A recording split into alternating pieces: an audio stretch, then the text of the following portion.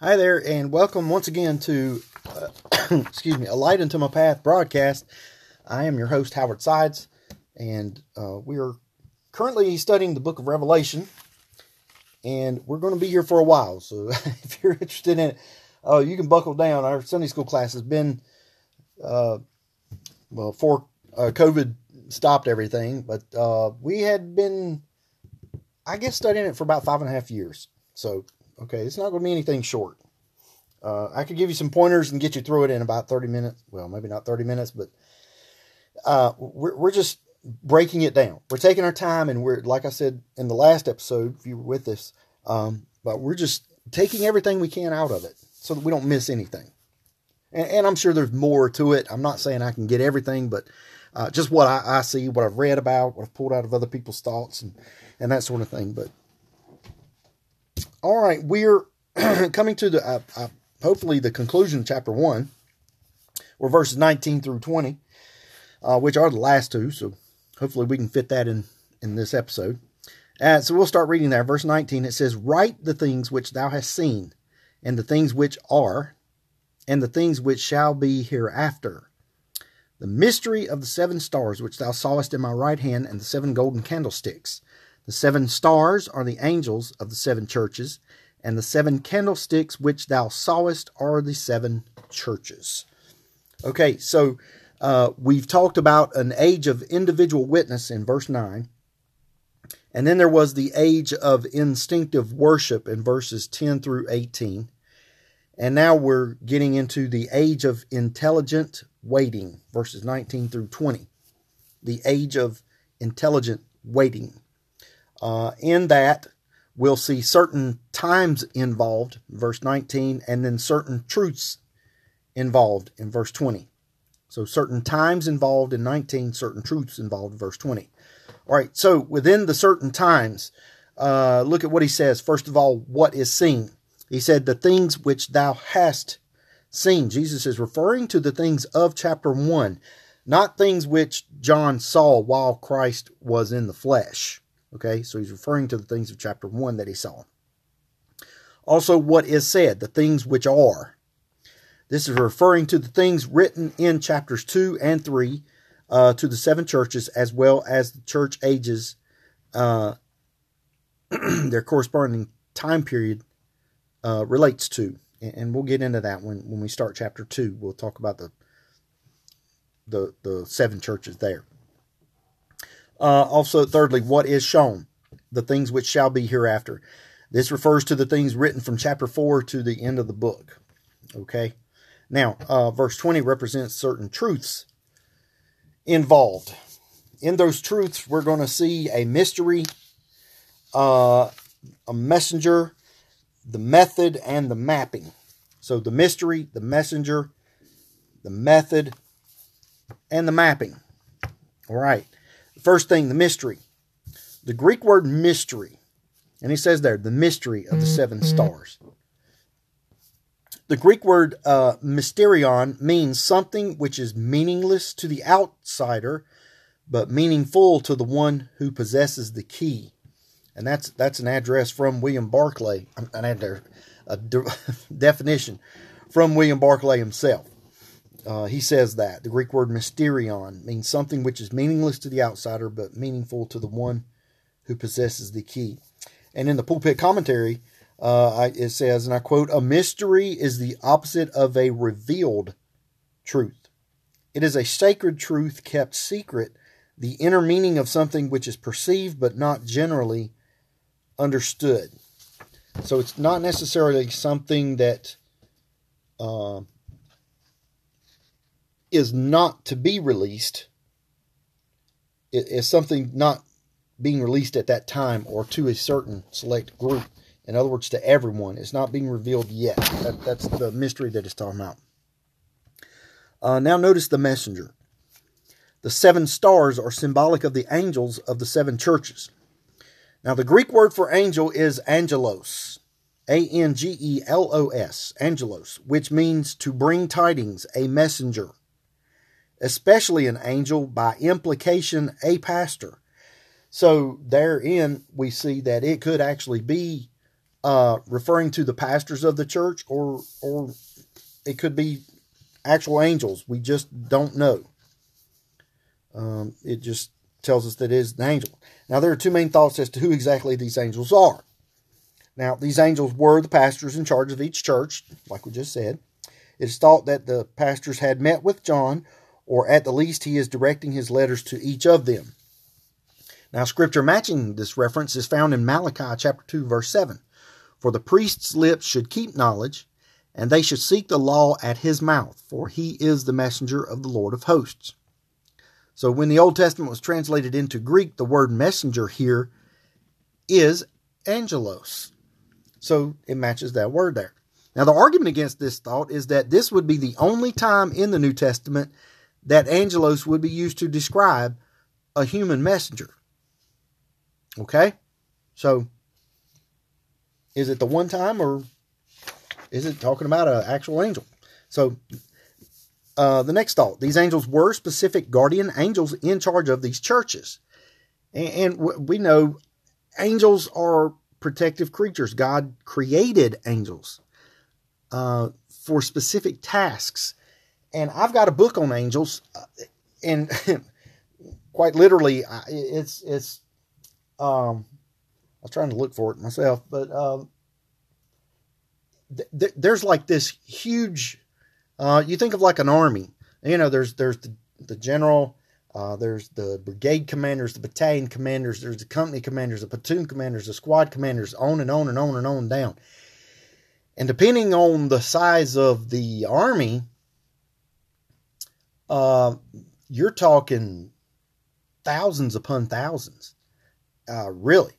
And when you get into angels, there are ranks there, and it goes into hundreds and hundreds of names, and we only know a certain few names. I don't know where all these other names come from that they got in this angel book.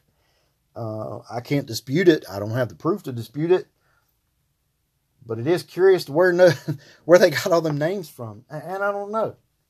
But anyway. All right, so these angels were specific guardian angels in charge of the church. Now, in Daniel chapter 10, we are told of specific angels in charge of specific nations. Daniel chapter 10, verse 13 tells us the prince of the kingdom of Persia, that is a guardian angel, by the way, which is like a demon. But lo, Michael, one of the chief princes, came to help me. And then later on in verse 20, I return to fight with the prince of Persia, and the prince of Grecia shall come. That was another angel / demon. These were not good guys. These were the bad guys. Verse 21, but Michael, your prince. So there, right there, tells you that the prince meant a guardian angel. The New Testament tells of people and their guardian angels. Matthew 18, verse 10. Take heed that ye despise not one of these little ones. For I say unto you, that in heaven their angels do always behold the face of my Father which is in heaven. Acts chapter 12, verse 15. And they said unto her, Thou art mad. But she constantly affirmed that it was even so. Then said they, It is his angel. Now, in this case, these guardian angels are being rebuked for the actions in their churches. The historian Origen believed that this was the case, and suggested that the guardian angel was like a tutor to a child. When the child went wrong, the tutor was blamed. In this case, if the church went wrong, God in his mercy blamed the angel in charge.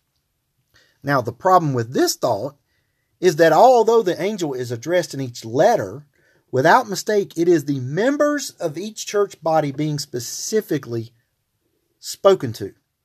Now, the same goes for the preacher's idea too. So you see how the argument could go either way. I personally think that it includes both. It is written to the congregation, it is written to the pastor, and it is written to the angel in charge of the church. Why not use angelos to describe both of them? I mean, he's directing it to everyone involved in the church. And I think that would be all of them. All right, so the method. The 7 lampstands are symbols of the 7 churches. A great title of a Christian is that we are to be the examples of Christ to unbelievers. A witness to unbelievers. Matthew 5, verse 13 through 16. Ye are the salt of the earth, but if the salt have lost his savor, wherewith shall it be salted? It is thenceforth good for nothing, but to be cast out and to be trodden under foot of men. Ye are the light of the world. A city that is set on a hill cannot be hid. Neither do men light a candle and put it under a bushel, but on a candlestick, and it giveth light unto all that are in the house. Let your light so shine before men that they may see your good works and glorify your Father which is in heaven. So you see that the example that a Christian is supposed to be is to a believer, an unbeliever, but also we're to be witnesses to believers as well. Philippians chapter 2, verses 14 through 16. Do all things without murmurings and disputings, that ye may be blameless and harmless, and sons of God without rebuke, in the midst of a crooked and perverse nation, among whom ye shine as lights in the world, holding forth the word of life, that I may rejoice in the day of Christ, that I have not run in vain, neither labored in vain. In both examples, the Christian is spoken of as being the light of the world. Now, many times we refer to the light of the world as being Christ himself. He's saying that we are to be the light of the world. But the light is shining the truth. It's not in the light itself. The source of the light is within us. Okay, for us to be the light, we have to let the Holy Spirit shine through us. So he is in essence the light of the world, but we're shining the light. Okay? An old Greek commentator had this to say: the churches are called not the light itself, but the lampstand on which the light is set. It is not the churches themselves which produce the light. The giver of light is Jesus Christ, and the churches are only the vessels within which the light shines. The Christian's light is always a borrowed light. That's a very good point. All right, so the mapping. And this is referring to a phrase called as above, so below. As above, so below.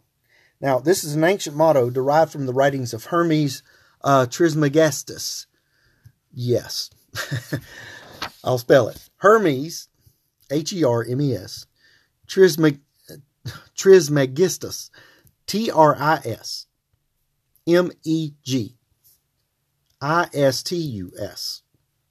Hermes Trismegistus, called Hermeticism. How about that? Okay, Hermeticism. That suggests the heavens are reflected in the earth below, kind of like a mirror.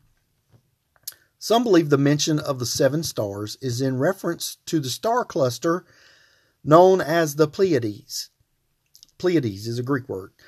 In Greek mythology, the stars are the 7 daughters of Atlas, placed among the stars to hide them from Orion. One, the lost Pleiad, hides from view either from grief or shame. And the fascinating thing about the Pleiades, it's a group of 7 stars, has always been referred to as a group of 7 stars. And if I'm not mistaken, even through a telescope, it's not until you really get to the very powerful magnification that you can see the 7th star. All you can visibly see is the 6. So how in the world they knew there were 7? That's one of those ancient mysteries you just don't know. How did they know? How did they know? Now, the Pleiades as a constellation are mentioned in 3 places in Scripture. Job chapter 9, verse 9. Which maketh Arcturus, Orion, and Pleiades, and the chambers of the south. Again in Job chapter 38, verse 31. Canst thou bind the sweet influences of Pleiades, or loose the bands of Orion? And finally in the book of Amos, chapter 5 and verse 8. Seek him that maketh the 7 stars and Orion, and turneth the shadow of death into the morning, and maketh the day dark with night, that calleth for the waters of the sea, and poureth them out upon the face of the earth. The Lord is his name. Excuse me. Now, in referring to what I was talking about, some of those things being hard to explain without seeing those 7 stars, ScriptureTruth.com is a website that I like to use in studying the Bible. You can access, man, I think it's like over 50 different commentaries. And you can do it verse by verse. You can pull up one verse and see everybody's comments on that verse. It's a great little program. So if you're looking for a good study tool, there it is, scripturetruth.com. Now, on scripturetruth.com, not in, but on, it's talking about the Pleiades, and it says this, and I quote, "The beautiful group of stars known as the Pleiades is mentioned 3 times in Scripture," which we talked about. Job 9:9, 38:31, and Amos 5:8. Explain their origin, stating that the Creator stretches out the heavens and is the master of the Pleiades. Now in Job 38:31, further declares that only the Lord can bind the beautiful Pleiades and bring them forth in their season. These stars are indeed gravitationally bound together in a cluster. They appear in the November skies and are located above Orion's left shoulder, where 6 icy blue stars can be seen in the shape of a little dipper smaller than the moon. Binoculars reveal dozens of additional stars in the Pleiades group. The stars are 400 light years away, but are actually near neighbors of Earth in the Milky Way galaxy. Now, in their commentary on the Old Testament, Delitzsch and Keel have this to say, and I quote, "If a star map is superimposed over the Earth with the pole star, being the North Star, Polaris, placed over the terrestrial North Pole, we have a celestial clock making 1 revolution daily. The noon point of that map, like Greenwich, is the Great Pyramid of Giza. Thousands of years ago, Egypt was known as the land of Khem, Khem, Khem. The Kema were a group of 7 major stars in the constellation of Taurus, known today as the Pleiades.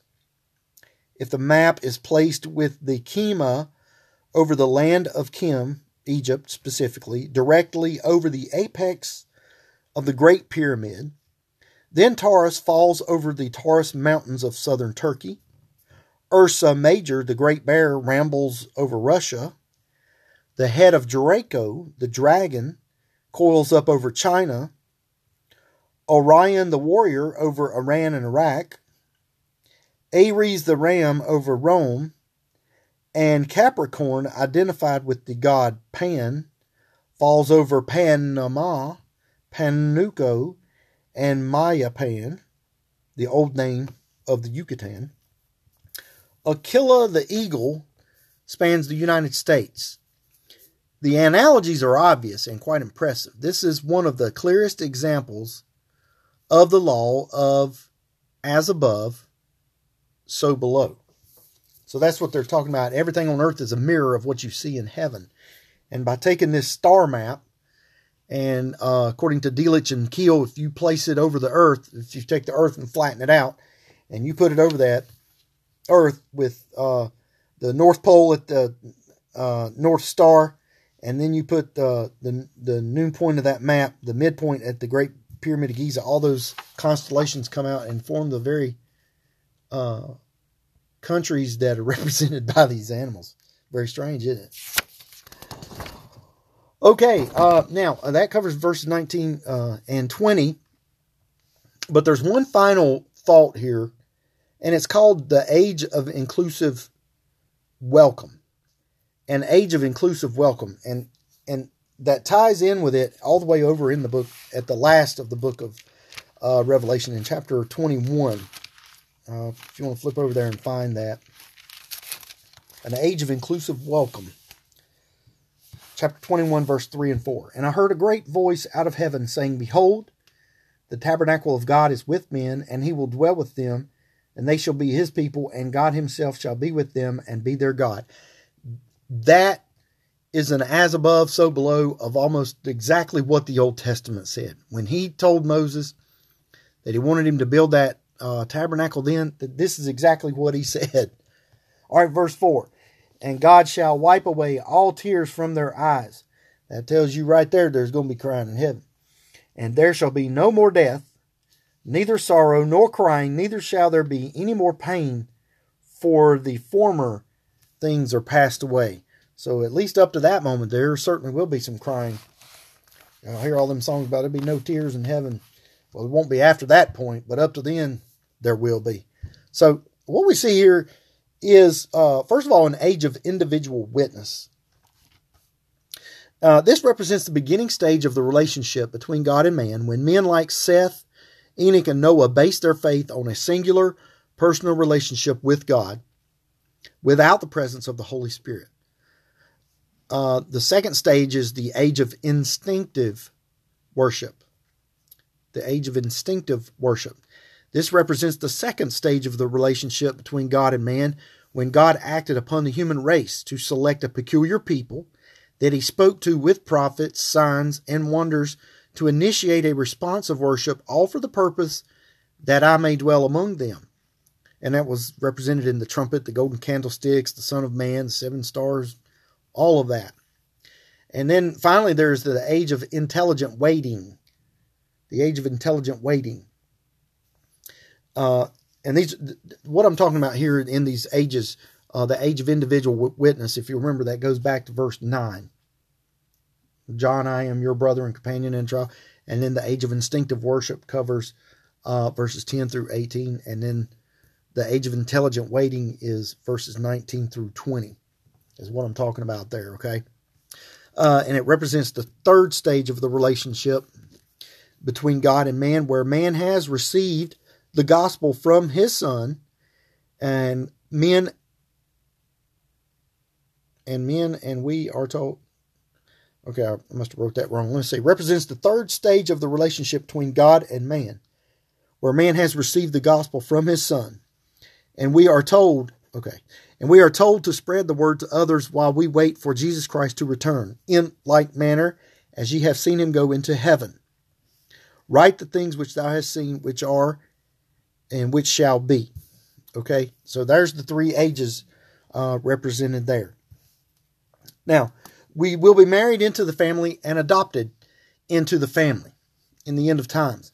And that represents 2 different ideas. The marriage represents the relationship with Jesus Christ.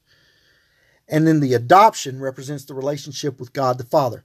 And there's verses that talk about that. Jesus Christ talks about coming back for his bride. And God the Father talks about, the adoption of son, being sons adopted unto the Father. Now, William MacDonald, in his book, in the book of a commentary on Revelation, says this, and I quote, "Combining all these thoughts, we see Christ in all his perfections as supremely qualified to judge the 7 churches.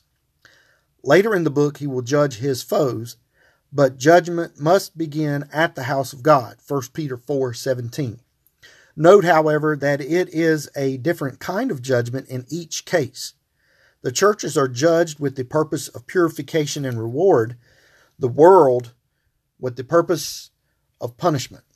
Okay, so that covers the study of chapter 1, and I hope you enjoyed that. We'll pick up chapter 2 in the next episode, and that's where we start talking about the 7 churches and breaking down the messages to each of the 7 churches. And so we'll look forward to that, okay? Now, thank you for joining me for this, and I hope you have a great day. And again, I tell you to just take this stuff and study it on your own. You will get far more out of it when you study it your own. There's a level of confidence that comes from when God speaks to you. I know he can speak through others, but when you meditate on it yourself, God will show you things that he didn't show me, that he doesn't show your pastor, that he doesn't show your Sunday school teacher, whoever it may be. God loves to speak to you individually. That's what this is all about. He wants an individual relationship with each and every one of us. He's never too busy to talk to you. It's usually the other way around. We're always too busy to talk to him. So give him a chance and let him speak to you. And I'm telling you, you will not be disappointed. Okay? All right. So have a great day, and may God bless you through your day. Thank you for listening.